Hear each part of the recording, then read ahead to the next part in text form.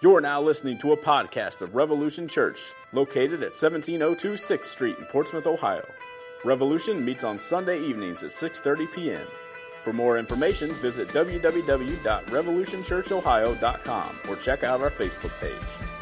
What's up, Revolution?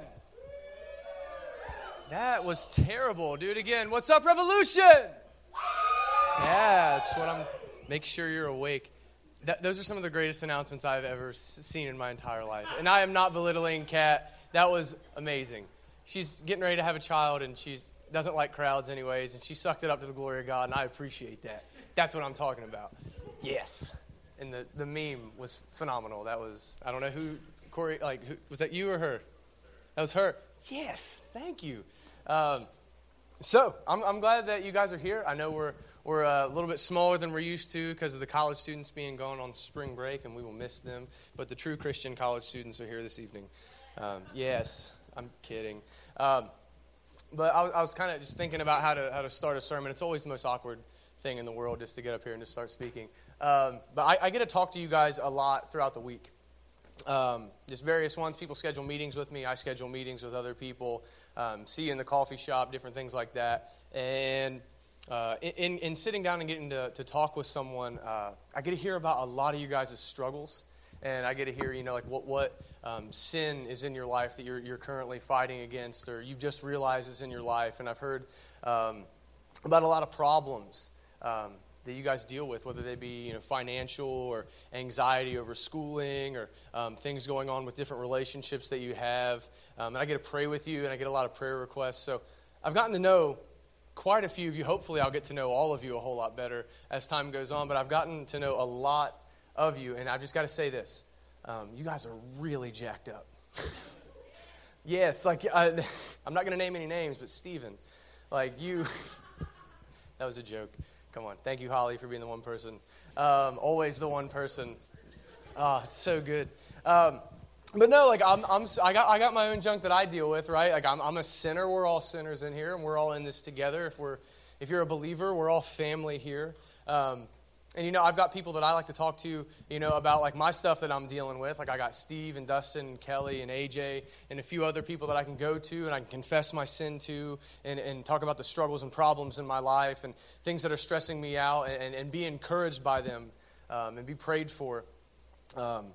So before we go any further with this message, I just wanted to say that so you guys don't think that I'm some super Christian up here because I preach and I'm pointing the finger at you guys. But you don't even know what we're going to talk about yet. So I just wanted to get that clear. I struggle just as much as you do. Everyone goes through stuff. Everyone goes through trials and hardships. And we all suffer, right? We all suffer. Life sucks sometimes. We can all agree with that. Life hurts. Things happen. We might suffer in different ways. Some people might suffer more than others. There are Christians in other countries that are being martyred for the sake of the gospel. There are people whose families have disowned them for the sake of the gospel. And then there's, death, things like that go on. Some of us suffer to various degrees, but it all hurts. Right? We can't judge how much we hurt based off how much more someone else is hurt. How much greater their pain is, because pain is pain. And I say that because I know for a fact that there are people here this evening who are hurting. I talk to you guys. I actually, when I was preparing for this sermon, because I had a couple of weeks to do it, because I took a break, I actually made a short list up in the upper right-hand corner of my margin on my notes of 15 people, just off the top of my head, without even trying, that are dealing with stuff. Whether it be, and I know that these things are going on. I know that there's death. People are dealing with deaths in their families. People are dealing with sickness. People are dealing with cancer. People that they love that are dying. People are dealing with financial issues where they lost their job, or they don't know what they're going to do, or they're not making enough money and they're afraid they're going to lose their homes, things like that. I know that this stuff is going on. I know that there are broken relationships. You guys don't know if they're going to be mended. But that's what we're going to talk about this evening, though. That's one of the things that pushed me to really want to take this sermon in that direction, is I know people are hurting, and we all go through things, and what we're going to talk about this evening is why we can persevere, why we can push on to the end, that we can be faithful to Christ until the day that we die. And what we're going to do is we're going to look to Jesus Christ as our example. You know, Hebrews 12:1 says we fix our eyes on Jesus Christ, the author and perfecter of our faith, and we look to his example, so that's exactly what we're going to do. But maybe you're here and you're not currently going through anything, but in my experience, in my 24 short years here on earth, is you're either about to go through something, you're currently in the middle of it, or you just came out. Like, that's how it is, man. Like, if you're, like, up on the mountain right now, like, the downgrade is coming, right? Like, the descent is coming. You're going to go through something if you're feeling good right now. So listen, you know, hide these truths in your heart that we're going to talk about this evening, because without biblical truth about suffering, you will despair. Whenever life gets hard, you will absolutely despair, and you'll give up if you don't have something anchoring you in your life, if you don't have Christ anchoring you in your life. So we're still going to be in the Gospel of Luke this evening. We're doing this big, long series. This is our 5th semester. Some of you guys hate me for that, but we're going to finish it up by the end of May, I promise. But we're going to be in chapter 22, verses 7 through 20. And we're actually, as God's providence would have it, we're going to be looking at the Last Supper and the institution of communion. And tonight we're actually doing communion, so this is kind of cool. And we're going to look at some of the things that maybe you've read this passage or you've heard this passage that you probably missed, because I did. If I didn't have such a long time to prepare for this sermon, I would have probably glazed over a couple of these truths. But we're going to see godly suffering from Jesus, looking ahead into his crucifixion. But before we hop into that passage, before we get into Luke 22, I need to give you guys a little bit of background so you can understand the context of what's going on here. We're going to see in the first verse that we read, Passover is getting ready to happen, right? The Feast of Unleavened Bread is also what it's referred to in the New Testament as. This is one of the biggest Jewish holidays of the year, right? This is a huge one. It's like Rosh Hashanah, Yom Kippur, Passover, right? These are huge Jewish holidays. And actually, if you're a Jew, according to Exodus chapter 12, you have to celebrate the Passover. You have to observe Passover, or you're cut off from Israel. Even if you're not like a practicing Jew, like you still have to like, if you're living in Israel, you still have to observe it on some level, or like you can't even live there. So this is huge, and some of you might not be too familiar with the story of Passover. So I almost hit the dab there because I had something stuck in my throat. Anyway, that's the only dance move I got. So some of you guys might not be too familiar with the concept of Passover or what exactly that is, but we're going to just do a short rundown of that. Starting off, God in Genesis, he made a promise to Abraham. He's like the father of the Jewish nation, the father of Israel. And he promised to Abraham, I'm going to give you, here are the boundaries of land that I'm going to give you and your descendants. I'm going to make your descendants as numerous as the stars. They're going to be a great nation. And out of your descendants, I'm going to bless the world. Right? And we know that Jesus was a descendant of Abraham. Jesus was an Israelite. He was a Jew. So boom, there's your blessing the world. So again, the nation that came from Abraham was Israel. And God refers to it as his special possession. He loves Israel, and he chose these people to be his own. But we see Egypt enslave the people of Israel.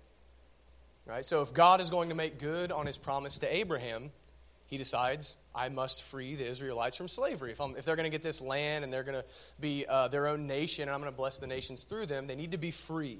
Which that leads us from Genesis into the book of Exodus. You guys seen the story of Moses movies? Charlton Heston?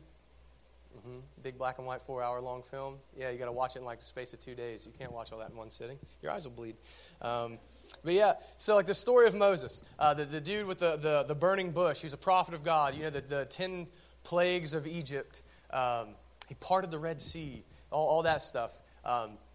So what we have in the book of Exodus, just a quick rundown of the first half or so, is the Egyptians would not free the Israelites. The Pharaoh would not let them go free. They wanted to keep them in slavery. And what they were doing by not freeing the Israelites is they were absolutely defying God. Moses speaks on his behalf and says, hey, God says, let my people go. And Pharaoh won't let him. So God starts throwing down plagues, right? Like lice and flies, and the sun gets blotted out, and there's hail, and all this crazy stuff starts happening. The water turns to blood, and yet they still won't listen, no matter how bad it gets. So God says, okay, you won't listen? I'm gonna stretch out my hand and show you just how powerful that I am the one true God, and you won't defy me without any repercussions. So the final plague is the death of the firstborn. This is the one that people kind of don't like to talk about too much because it's the darkest and most severe of all the plagues that God put down on Egypt. And God is going to show his supreme power here, that he's the author of life and death. And what God does is he goes through Egypt at midnight, he says, and he kills all the firstborn sons of Egypt. Every household, the firstborn son dies. And I think what God is saying in that is, I made a promise to Abraham, Israel will go free. They will go free. I'll make you so sorry that you didn't let them go whenever I asked you. No one can stop my plan, ever. I'll do whatever is necessary for my plan to go off without a hitch. But God also makes a provision, right? Because the firstborn son of every home was going to die, but God made a provision for the Israelites. For the Israelites to avoid the death of their children, they had to sacrifice either a lamb or a goat at twilight, Exodus tells us. And what they would do is they would slit the throat of this animal, and then they would collect the blood in a basin or a bowl. And then God tells them, okay, you slaughter this lamb, you collect the blood, you take a hyssop branch. It's a little fun fact for you. I didn't know if you know the Bible got that specific. You take a certain kind of branch, you dip it in the blood, and then you put the blood and you cover your doorpost with it. And if you do that, no one will die in that house. No firstborn kid will die in that house. So literally, you ready for Mr. Rogers preaches? God will pass over that house. Yeah, you ready? Didn't you see? Passover. God will literally pass over them. I think cute little things like that keep me going in life. But again, this is because the blood of the sacrificial lamb, because of that blood, God would spare them from his wrath. All right? And he would literally pass over their sins. Now, I said that to give you some context and just to point to this, because I wanted to preach a whole sermon on this, but I decided to go in a different direction. This is all a huge foreshadowing of Jesus Christ. All right, this is all a big foreshadowing. You got the Passover lamb that must be sacrificed. Jesus is the true Passover lamb. Right? John the Baptist, he sees Jesus right before he baptizes him. He says, "Behold, the Lamb of God who takes away the sins of the world." Right? He's claiming Jesus is this one true Passover lamb. And for us to have God's wrath pass over us and us not die eternally, for us not to spend eternity in hell, we must have that lamb's blood applied to our lives by faith. Right? That's why we say you have to have faith in Jesus Christ or you're going to suffer God's wrath. The Old Testament Passover was just a big foreshadowing of Jesus. Now, I say that to say this. Jesus was always the plan. Right? Passover was just meant to be a foretaste of what Jesus was going to do, because there's no more Passover sacrifice for those of us who are in Christ. Right? There's no more sacrifices. Jesus was crucified once for all sin. It's over with. We don't do that anymore. And like I said, Jesus was always the plan. Revelation calls him the lamb who was slain from the foundation of the world. He wasn't, oh man, the Israelites really botched it, I better fix things. God foreordained this Passover. And just like God foreordained that the Passover and his wrath would come down on the Egyptians, God also foreordained or predestined, depending on what kind of word you want to use, God also predestined the crucifixion and resurrection of Christ. Right? Like, it's prophesied. I just want to throw that out. We don't think about it that way. Like, yeah, that happened to Jesus. He was raised from the dead. No, it was going to happen. God said this is part of my plan, and nothing can stop my plan. This was all part of God's sovereign plan to redeem his chosen people. There was no plan B. I just want us to get that in our head, that God is in control of all things. All things. And what he does is he actually predestines all things that come to pass for his glory and our good. Right, this is a truth some of you may be unfamiliar with, some of you are more familiar with. But God predestines all things that happen to come to pass for his glory and our good, even things like the murder of his own son. There was no chance that Jesus was not going to be crucified. God said it would happen, and it was going to happen. No one was going to keep it from happening. He is, I'm going to use the word sovereign a lot here in the next little bit. The word sovereign means he is in full control. He cannot be contradicted. What he wants to happen will happen. He's always in control. So keep that in mind. That is a huge theme for us this evening. But that gives you guys a little bit of a background. Now we're going to hit Luke chapter 22, verses 7 through 20. Starting in verse 7. Now the festival of unleavened bread arrived, when the Passover lamb is sacrificed. Jesus sent Peter and John ahead and said, "Go and prepare the Passover meal so we can eat it together." "Where do you want us to prepare it?" they asked him. And he replied, "As soon as you enter Jerusalem, a man carrying a pitcher of water will meet you. Follow him. At the house where he enters, say to the owner, The teacher asks, where's the guest room where I can eat the Passover meal with my disciples? And he will take you upstairs to a large room that is already set up. That is where you should prepare our meal. And they went off to the city and found everything just as Jesus said, and they prepared the Passover meal there. All right, now, before we go any further, I just want to throw this out to you guys. Don't glaze over this. This was all foreordained by Jesus, right? Go there. This is how it's going to happen. There's going to be a dude with a jug there. Follow him home, and boom, everything just like he said it would be. This isn't a secret place. The disciples have no idea where they're headed. They have no idea what they're looking for. The disciples don't know. And Jesus is saying, all right, dudes, this is how it's going to happen. This is him flexing his sovereignty here. So don't miss that. He's foreordained this. This is how it's going to go down. Verse 14. When the time came, Jesus and the apostles sat down together at the table. Jesus said, I have been very eager to eat this Passover meal with you before my suffering begins. For I tell you now that I won't eat this meal again until its meaning is fulfilled in the kingdom of God. Then he took a cup of wine and gave thanks to God for it. Then he said, take this and share it among yourselves. For I will not drink wine again until the kingdom of God has come. And he took some bread and gave thanks to God for it. Then he broke it in pieces and gave it to the disciples, saying, this is my body, which is given for you. Do this to remember me. After supper, he took another cup of wine and said, this cup is the new covenant between God and his people, an agreement confirmed with my blood, which is poured out as a sacrifice for you. Now, I see four really big concepts. I see four really big concepts that I want to go through in this text that, again, I just glazed over them at the first few readings, and it was only like 5 days into studying this text that they really popped out to me. And here are the four. Just give you a little cat's out of the bag, right? The first one is the sovereignty of God in our suffering, right? The complete control of God as we suffer. The second one, Jesus' desire to suffer to the glory of God. Third, godly suffering brings glory to God. And fourth, suffering will someday end.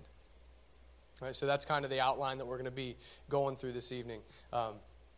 But to kick it off, right, God's sovereignty in our suffering. What I see in this passage is that before, during, and after the suffering of Christ, he was completely in control. It is really, really subtle, but it's there. All right, and here's what I want you guys to consider. Here's where I'm getting that from. Consider the absolute seeming chaos that's getting ready to bust out in Jesus' life. Think about everything that's getting ready to happen to him in the next 24 hours.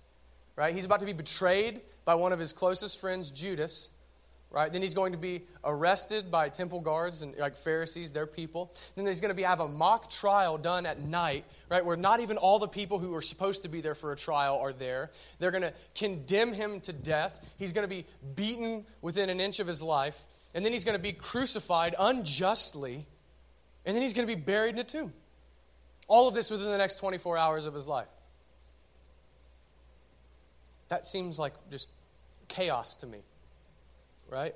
But again, verses 10 through 13, where Jesus tells them, enter into Jerusalem, you're going to see this guy carrying this water jug, all that stuff. I think what Jesus is saying there, and he says it in other places too, like, they won't get me until my hour has come. They didn't kill Jesus on the spot in this other place because his time had not come to die yet. Right? He's always saying stuff like that, or people are alluding to that for him. So I think what Jesus is saying in those first three verses, or verses 10 through 13 rather, is I won't be arrested until I say so.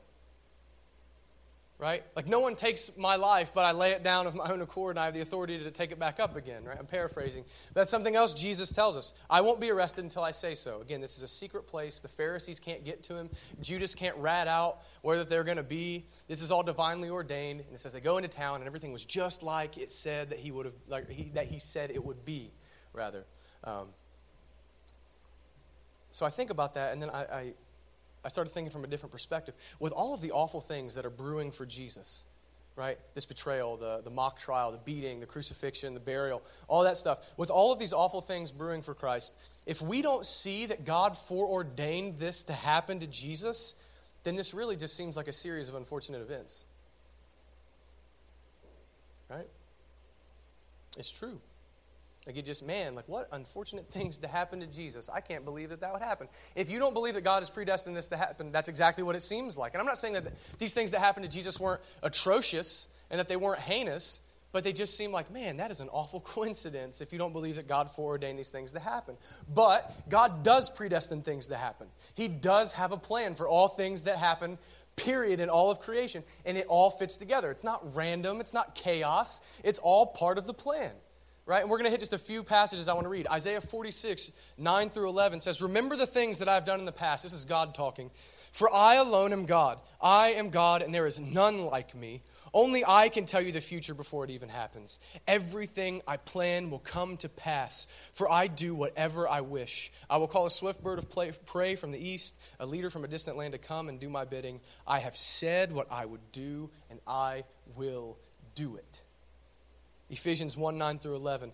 Paul says this, God has now revealed to us his mysterious plan regarding Christ, a plan to fulfill his own good pleasure. And this is the plan. At the right time, he will bring everything together under the authority of Christ, everything in heaven and on earth. Furthermore, because we are united with Christ, we have received an inheritance from God, for he chose us in advance, and he makes everything work out according to his plan. In Job 42:2, the English Standard Version says, I know, Job is talking to God, I know that you can do all things and that no purpose or plan of yours can be thwarted. Can't be stopped. Right? Everything. Our salvation. God chose us before we were born to be united with Christ and saved from our sins and not suffer his wrath. Every event that goes down in human history has led to the crucifixion of Christ and the resurrection of Christ and the proclamation of the gospel of Christ. Everything that goes on. All part of his good plan with his good purpose and his wise counsel from eternity past. That he said all these things will come to pass and nothing can stop me. I am sovereign. I am in control. Right? So if we don't see those kinds of things regarding the death of Christ, then it just looks really unfortunate. But if we see that God foreordains these kind of things, then we can, quote Isaiah, right? Isaiah 53, it says, it was the Lord's good plan to crush Jesus. If we really believe that God predestines things, then we can say that. It was the Lord's good plan. This wasn't just an unfortunate, oh man, I can't believe these things happened to Christ, but this was part of the plan the whole time. So all things fall in accordance with God's will, right? Things that we love, right? Like blessings, right? Like you get that car, you get that job, you find your spouse, you have a child, right? Things like that. Blessings. Our salvation was foreordained by God. Remember, he chose us before the foundation of the world were laying that we would be found in Christ. The return of Jesus is part of this foreordained thing. God knows when he's going to send Jesus back to stomp out the rebellion and end sin and death and suffering and all these things, but also the things that we would call bad. Right? The things that hurt are also part of God's plan. Also part of his purposes, like suffering. Right? Like the murder of Jesus. Those things are also in there too. A lot of the times we want to only focus on the good things that God makes happen, and we don't want to focus on the things that hurt us that God also brings to pass because we think that gives God a bad rep. But I think God wants responsibility for both because he says he does. Just throwing that out to you guys. And a little side note here too.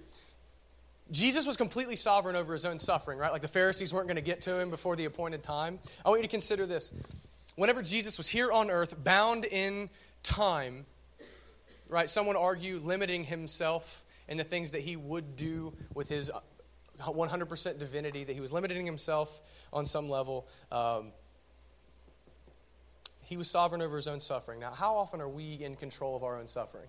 Never. You're never in control of your own life. You might think you are, but you never are. You can't ever control anything that happens to you. But Jesus actually could. So I would just pose this to you. If you're dealing with something, you're going through a trial. If Jesus was in control of his own suffering, how much more now that Jesus is in heaven, outside of time, seated at the right hand of God the Father, King of kings, Lord of lords, name above all names, how much more in control of your suffering is he? Just wanted to throw that out to you guys. How much more in control over your suffering is he? All right? But it's all in God's plan, too. So remember that. It's planned. So that means God is not arbitrary with what he allows us to go through.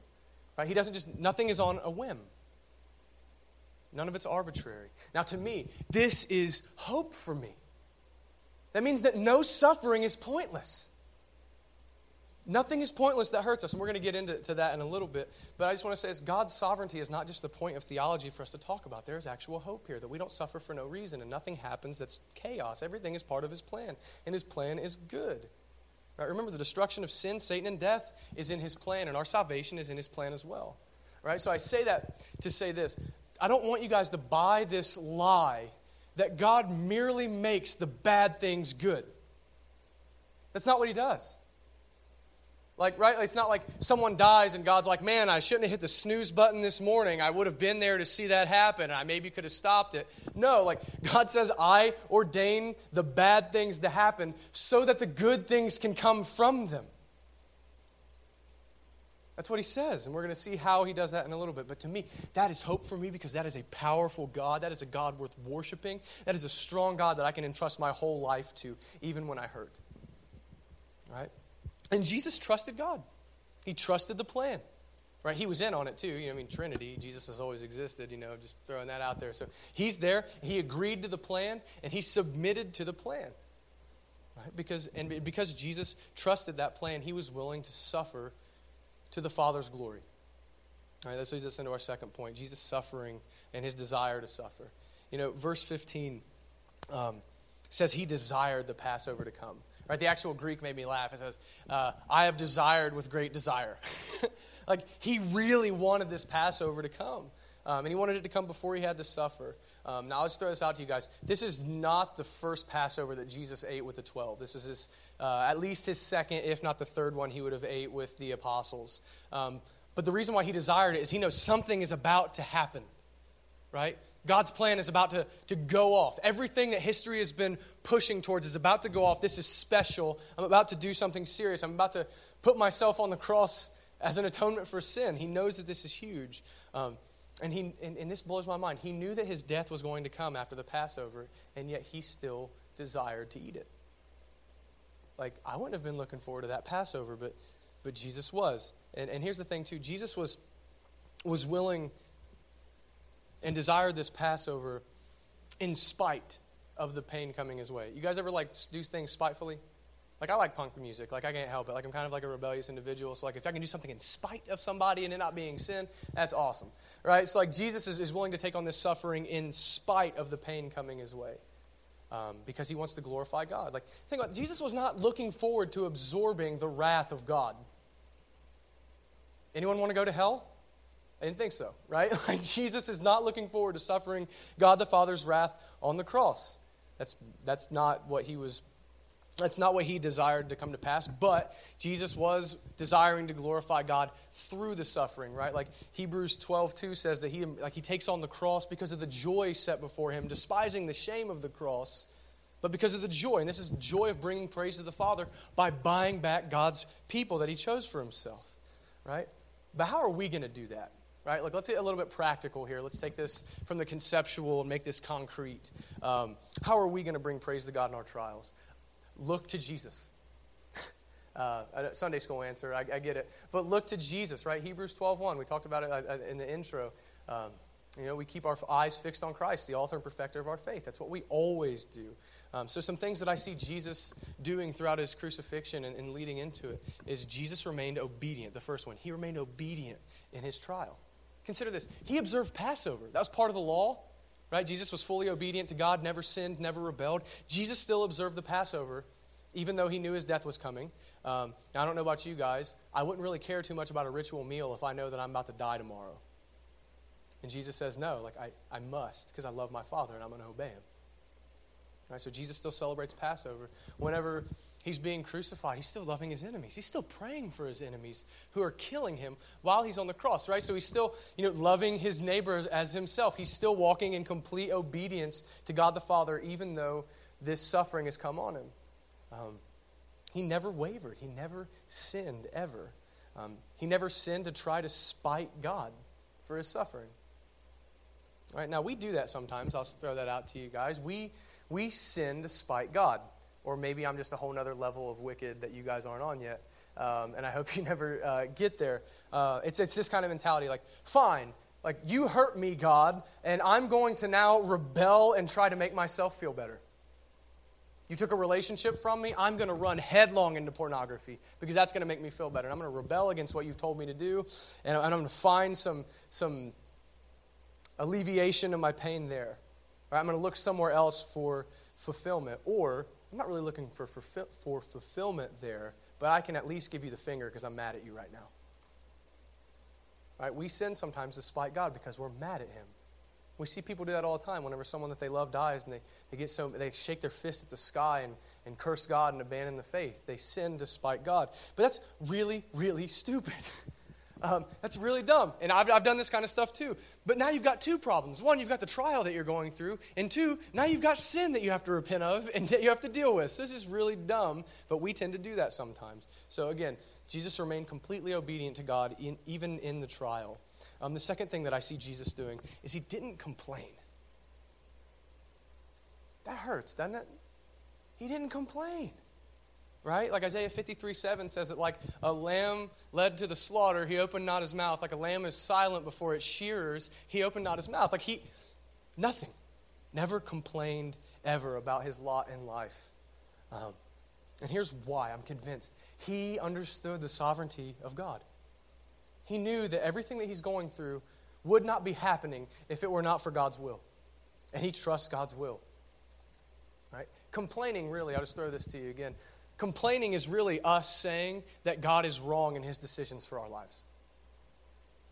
I shouldn't have to go through this. God says, I say that this is part of my plan for your life. And you say, no, it shouldn't have been. You were wrong. That God should have done differently. That his plan isn't actually good. Because if it was actually good, it would be different. And that's blasphemy.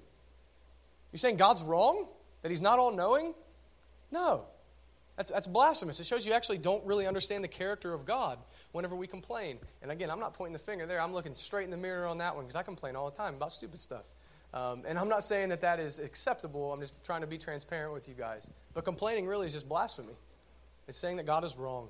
And Jesus never did that. He understood that God was in control of it, and he just took it. Because he trusted him. And that's the third thing that I see Jesus is he trusted God's good plan. He had true faith. We don't think about that. Jesus had faith in God. Jesus, being God the Son, had faith in God. It's kind of a strange concept, right? But here's what faith is. It is a complete, dependent trust in God. That's what that is. It's not just this, oh yeah, I believe it, like my believies, they make me feel kind of good. No, it's like I completely entrust my life to you. That's why we say, I have faith in Jesus Christ. And what that means is I trust God's promise about Jesus. That Jesus has taken my sin on himself and suffered God the Father's wrath on the cross and was raised from the dead on the third day so that I would be forgiven and raised to new life as well. I trust God's promise about Jesus, and I'm not going to try to earn my salvation anymore. I'm not going to try to impress God with my good works anymore. I'm going to rely completely on what Jesus has done. Complete reliance, complete dependency, complete trust. That's faith. And that's what Jesus had. That's how our Lord Jesus suffered. That means that's how his followers suffer if we're going to be disciples. In trust and obedience. Right? But this is what we call godly suffering. You know, suffering done God's way. I've heard that from another preacher at Wheelersburg Baptist Church. He says that all the time. Suffering done God's way. And it brings him glory. It brings God the Father glory. Now, how? I'm a dude who likes to ask how all the time. Like, how does that work out? How is this practical? Because as we suffer God's way and we continue to trust him and his plan and we continue to walk in obedience to God, the world around us, unbelievers and even believers, can see that we are unwavering in our obedience, that we're not speaking out against God, that we're wholly trusting him. As they see us doing that, we prove that God is the most beautiful, glorious thing to us. You know, suffering like that says, it doesn't matter what I go through. I trust Jesus. I'm going to remain faithful to him. I will never stop loving and trusting him no matter what comes. That's really what that kind of a life declares to the world around you without you even saying anything. That you would remain faithful and you would keep loving Christ through the suffering. I don't care what I go through. He's the most beautiful thing that I've ever found, and I will not leave him because he is all to me. I can have nothing else, but if I have him, that's enough. You know, and this brings God glory for some other reasons too. One, it encourages other believers. Right? Like, we're all pushed on in our faith and inspired by people like King David. Right, who's like chased down, hiding out in caves. Everyone's trying to kill him. And he's writing psalms the whole time about the goodness of God. He's also writing songs about how much suffering sucks. But like at the same time, he's writing these songs about how God is faithful and God is good to his people as people are trying to kill him. We see Paul, right, who's beaten and imprisoned, and people around him are being murdered for their faith in the gospel. And Jesus commands us in Philippians, rejoice. Like multiple times, rejoice, rejoice, rejoice. That pushes us on that he would persevere in his suffering. We see Peter doing the same thing. We see men like Martin Luther, who the Catholic Church wanted to kill whenever he's leading the Protestant Reformation. And he says, no, like I'm not going to quit following Jesus. I'm not going to recant.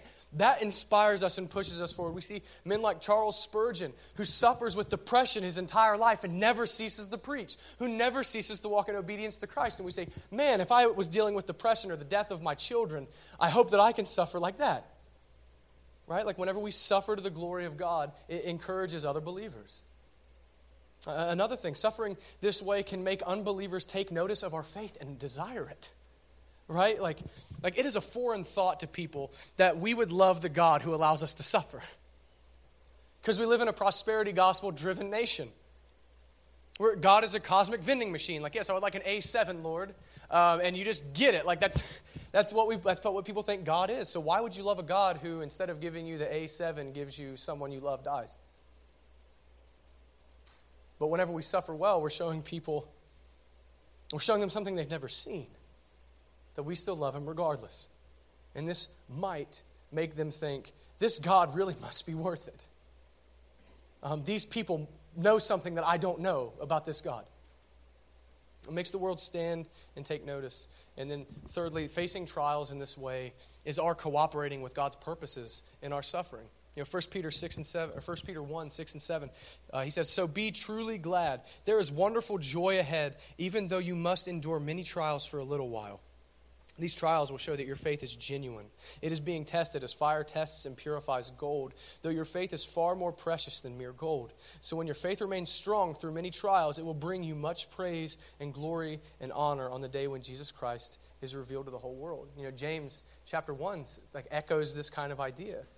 As we suffer, and we suffer to the glory of God, and we remain obedient, and we remain trusting him and being dependent on him and knowing his goodness and trusting his plan, God intends to use that to mature our faith. Right? If faith is trust, you really don't trust people until you're put in a position where you have to. God wants to build our trust in him. He says, Peter here and James says the same thing. Trials burn out the impurities of our faith. Just like you burn gold and you melt it to get the dross out, to get the junk in there that's not pure gold to burn out. God does the same thing with our trials. So it's going to hurt sometimes.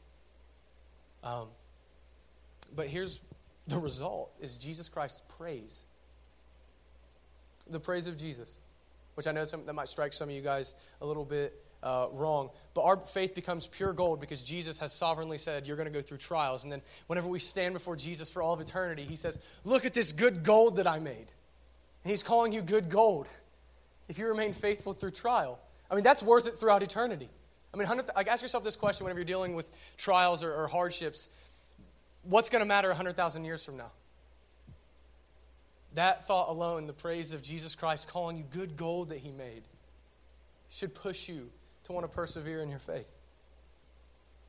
All right, but never forget this fact either, that God can use suffering to accomplish great purposes.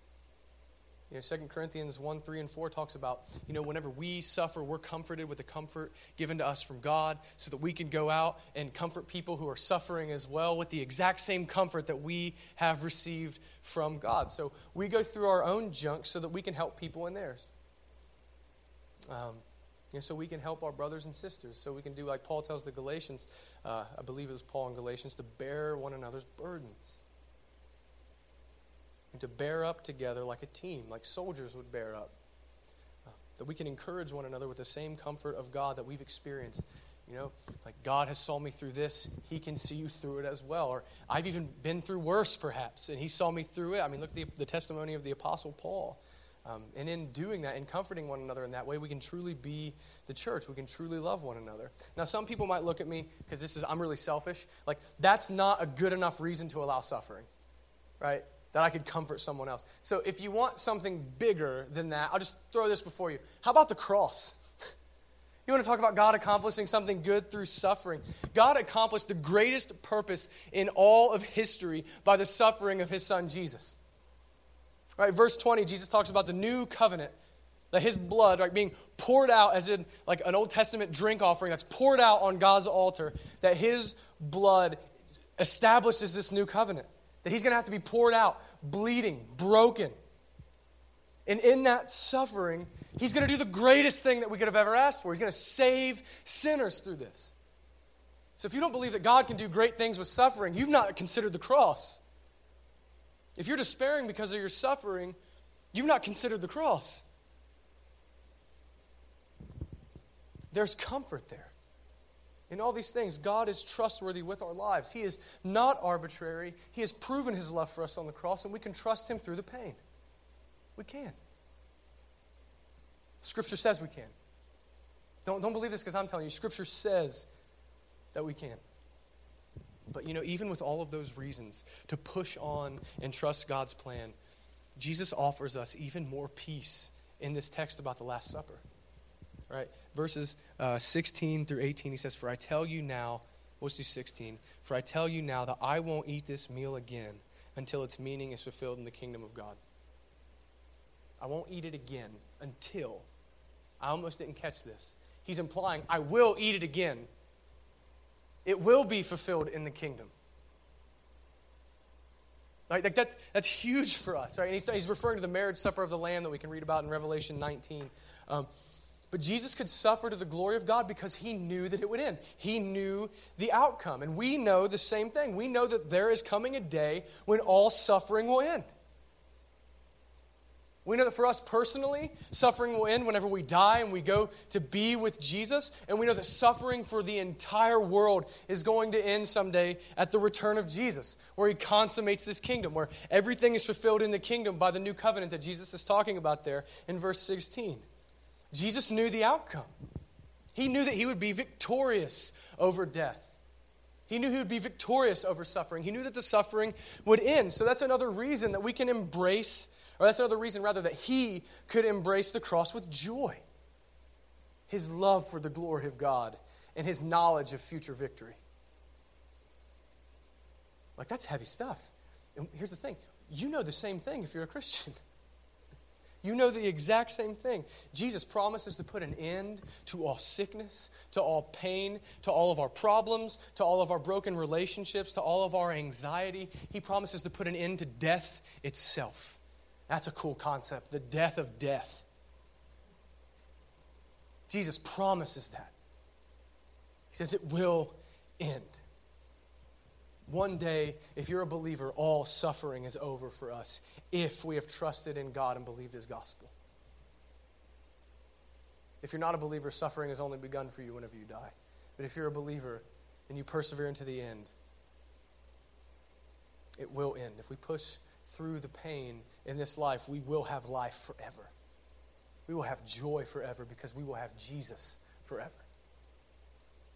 Now, I want to read a passage to you guys, and it's a long one, but you guys are going to do well. I got faith in you. I got faith in Jesus, but I'm hoping that you guys will do all right. Romans chapter 8, verses 18 through 39. Think on this. Hide in this. Yet what we suffer now is nothing compared to the glory he will reveal to us later. For all creation is waiting eagerly for that future day when God will reveal who his children really are. Against its will, all creation was subjected to God's curse. But with eager hope, the creation looks forward to the day when it will join God's children in glorious freedom from death and decay. For we know that all creation has been groaning, as in the pains of childbirth, right up to the present time. And we believers also groan, even though we have the Holy Spirit within us, as a foretaste of future glory. For we long for our bodies to be released from sin and suffering. We, too, wait with eager hope for the day when God will give us our full rights as his adopted children, including the new bodies he has promised us. We were given this hope when we were saved. If we already have something, we don't need to hope for it. But if we look forward to something we don't have yet, we must wait patiently and confidently. And the Holy Spirit helps us in our weakness. For example, we don't know what to pray, what God wants us to pray for, but the Holy Spirit prays for us with groanings that cannot be expressed in words. And the Father, who knows all hearts, knows what the Spirit is saying. For the Spirit pleads for us believers in harmony with God's own will. And we know that God causes everything to work together for the good of those who love God and are called according to his purpose for them. For God knew his people in advance, and he chose them to become like his Son, so that his Son will be the firstborn among many brothers and sisters. And having chosen them, he called them to come to him. And having called them, he gave them right standing with himself. And having given them right standing, he gave them his glory. What shall we say about such wonderful things as these? If God is for us, who can ever be against us? And since he did not spare even his own Son, but gave him up for us all, won't he also give us everything else? Who dares accuse us whom God has chosen for his own? No one, for God himself has given us right standing with himself. Who then will condemn us? No one. For Christ Jesus died for us and was raised to life for us, and he is sitting in the place of honor at God's right hand, pleading for us. Can anything ever separate us from Christ's love? Does it mean that he no longer loves us if we have trouble or calamity or are persecuted or hungry or destitute or in danger or threatened with death? As the scriptures say, for your sake we are being killed every day. We are being slaughtered like sheep. No. Despite all these things, overwhelming victory is ours through Christ who loved us. And I am convinced that nothing can ever separate us from God's love. Neither death nor life, neither angels nor demons, neither our fears for today nor our worries about tomorrow. Not even the powers of hell can separate us from God's love. No power in the sky above or in the earth below. Indeed, nothing in all creation will ever be able to separate us from the love of God that is revealed in Christ Jesus our Lord. Don't give up.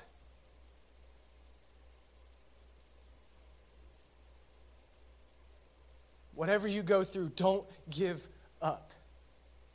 That's what that passage is telling us. God loves you. He chose you as his own. If you're a believer, he bought you with the blood of Christ, and nothing is out of his control. Nothing.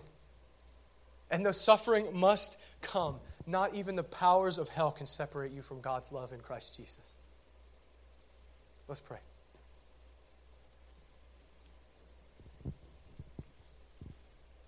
Father, thank you for everything that you do. Whether we view it as bad or whether we view it as good, thank you for being good no matter what you deal our way. Thank you for the truth that it's not arbitrary.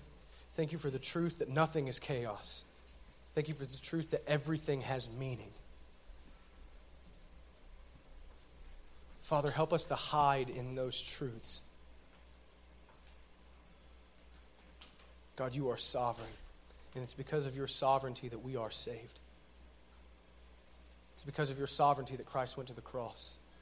It's because of your sovereignty we suffer.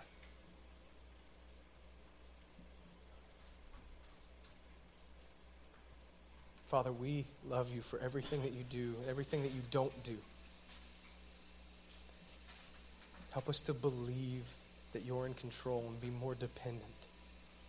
Help us to trust and obey like the hymn says. Give us peace in our trials and in our hardships because we know that you love us and nothing can separate us from that love in Christ. Father, we worship you and we thank you for everything. In Jesus' name, amen.